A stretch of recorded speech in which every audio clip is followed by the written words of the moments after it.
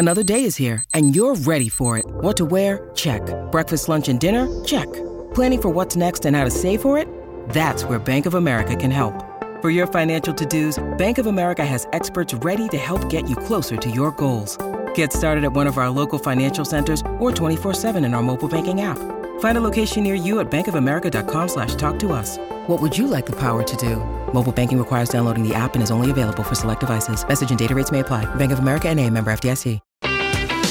Nebraska Public Media Sports brings you live coverage of the girls and boys NSAA High School Soccer Championships from Morrison Stadium at Creighton University. Monday, May 13th, see Class B girls at 8:30 p.m. Central and Class A girls at 8 p.m. Central on Nebraska Public Media. When you need mealtime inspiration, it's worth shopping Kroger, where you'll find over 30,000 mouth-watering choices that excite your inner foodie. And no matter what tasty choice you make, you'll enjoy our everyday low prices, plus extra ways to save, like digital coupons worth over $600 each week. You can also save up to $1 off per gallon at the pump with fuel points. More savings and more inspiring flavors make shopping Kroger worth it every time. Kroger, fresh for everyone. Fuel restrictions apply.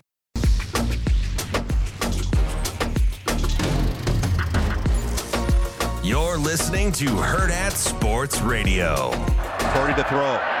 Feeling the pressure. Flushed out. Purdy on the run. He's got wheels and he's got the first down. And then some. Purdy turns on the burners.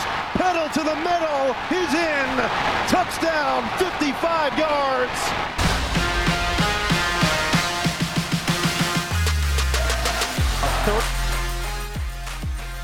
We're halfway through the show here on Hurrdat Sports Radio. I'm Robbie Lula. Andrew Rogers here with me. We're on AM 590 ESPN Omaha and ESPN Tri-Cities. A reminder, using your seatbelt saves lives and prevents injuries, but only if it is worn properly. Make it click. This message from the NDOT Highway Safety Office.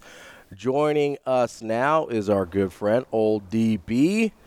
What's going on, buddy? Good morning, fellas. How we doing? Good. Oh, we're doing all right. You know, I wanted to start off with high school here with you. We've been going Nebraska heavy for the first half of the show, and I know you're headed down to Lincoln right now to call some games, right?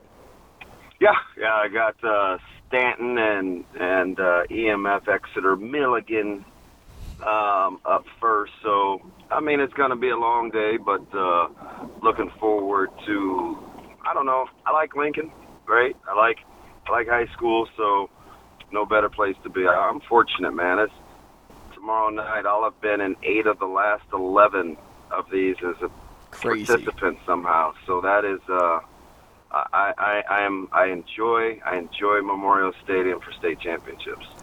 You know, DB, how are you? Okay, as a father and a coach in this moment, like balancing the emotion of, you know, this game and, you know, how far you've come as a coach, for one, but two, seeing as this is Caleb's last game in a West Side jersey. How do you kind of balance those two things in the stakes of this game? Yeah, it's interesting. So this is the first time, I don't know, maybe my phone is tapped. This is the first time this morning is the only time he's ever referenced this being his last game. He's, you know, I asked him about breakfast at school. I told him I was leaving. He said, feeling great. I'm fresh. My legs are good, but it's kind of crazy. This is my last high school game. And I looked at it, my phone, and I was like, is this just a time for a dad to be a dad and listen, or is this a coach? What do you think I did? I'm a full-fledged dad. Yeah, doesn't shock me one bit. I said, hey, bud, love you a ton. Leave it all out there at Memorial Stadium one good time. Just know that it's not goodbye. It's more like I'll be back. And he gave me the fire emoji, man. We're ready to go. So I think we've practiced his whole life on channeling his emotions and how to stay in the moment. So we'll see what happens tomorrow, and I'm excited for our team. DB, we'll stick with tomorrow real quick before I do want to talk about Bennington and Scott tonight. But tomorrow night, you're always good about being objective even though you're involved with these games. What are some of the challenges that Elkhorn South presents? Because I know myself included, we all expected this to be a Westside Millard South rematch. Elkhorn South spoiled the party. What are some of the things they're good at that could challenge you tomorrow? Yeah, I know this isn't going to be a popular opinion, but 100% honest,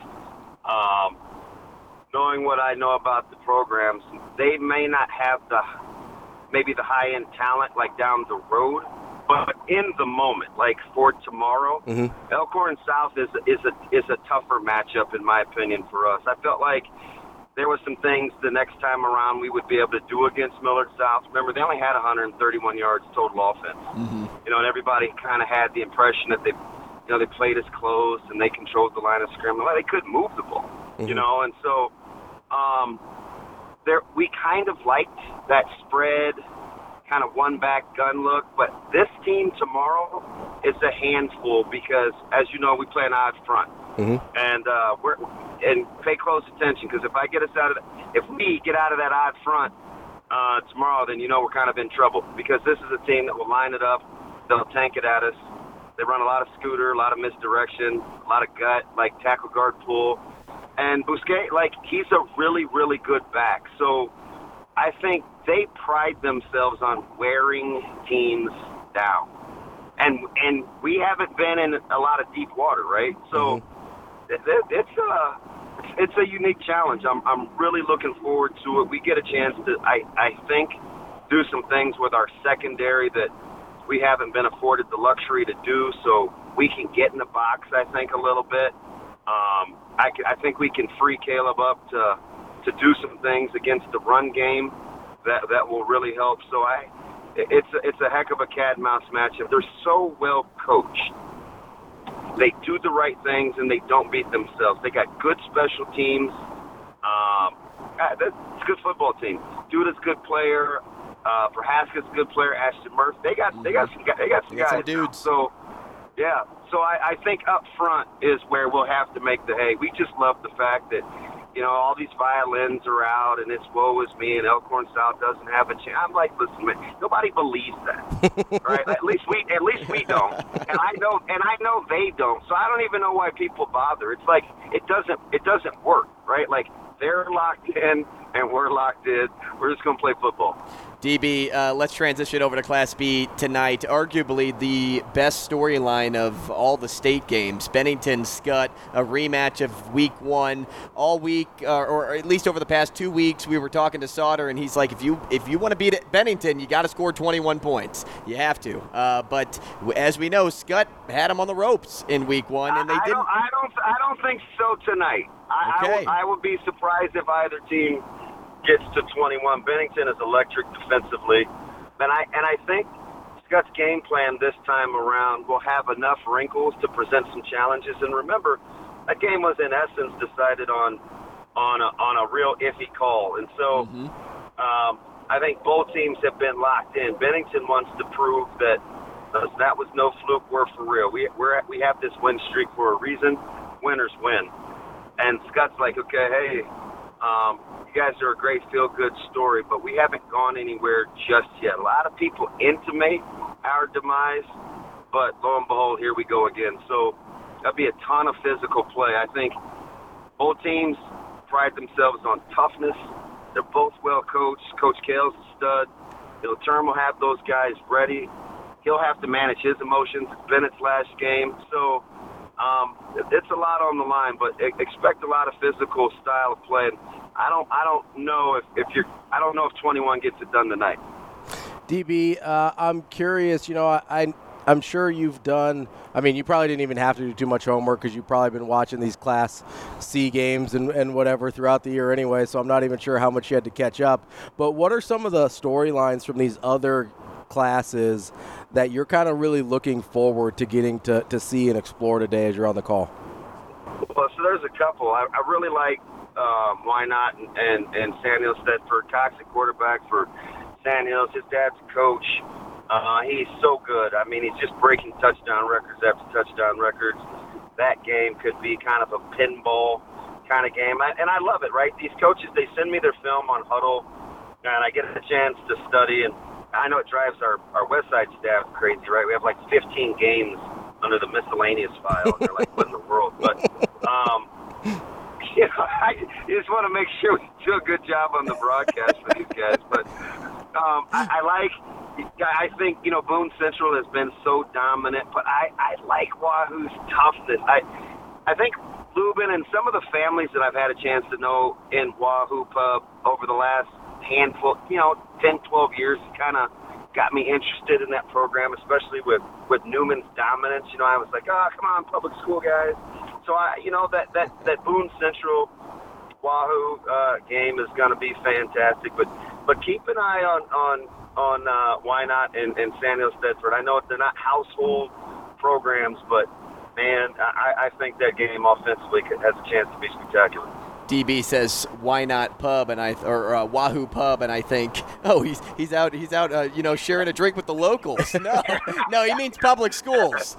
Yeah, 100%. Hey, DB, I know we're going to have you for the next segment, but we can even carry this over. I want to talk a little bit about the Husker team, and I've been waiting to ask you this. Because you're the only one that actually could react in the moment because you had to speak to it. How important is understanding nothing is guaranteed for this Husker team based on everything that you've seen over the last 2 weeks? Oh, I think it's paramount, right? Like we make a lot of assumptions. And remember, anytime anybody talks to me, I don't talk about Nebraska like a fan. So sometimes I get my opinions or what I believe is not always meshing, but as a player and a coach, I look at it different. There are no guarantees, and we have to remember that when we talk about what teams should do in crunch time. DB, we're going to keep you for the next segment and dive more into Husker football. We appreciate you sticking with us. We'll be back with more Damon Benning here on Herd Out Sports Radio.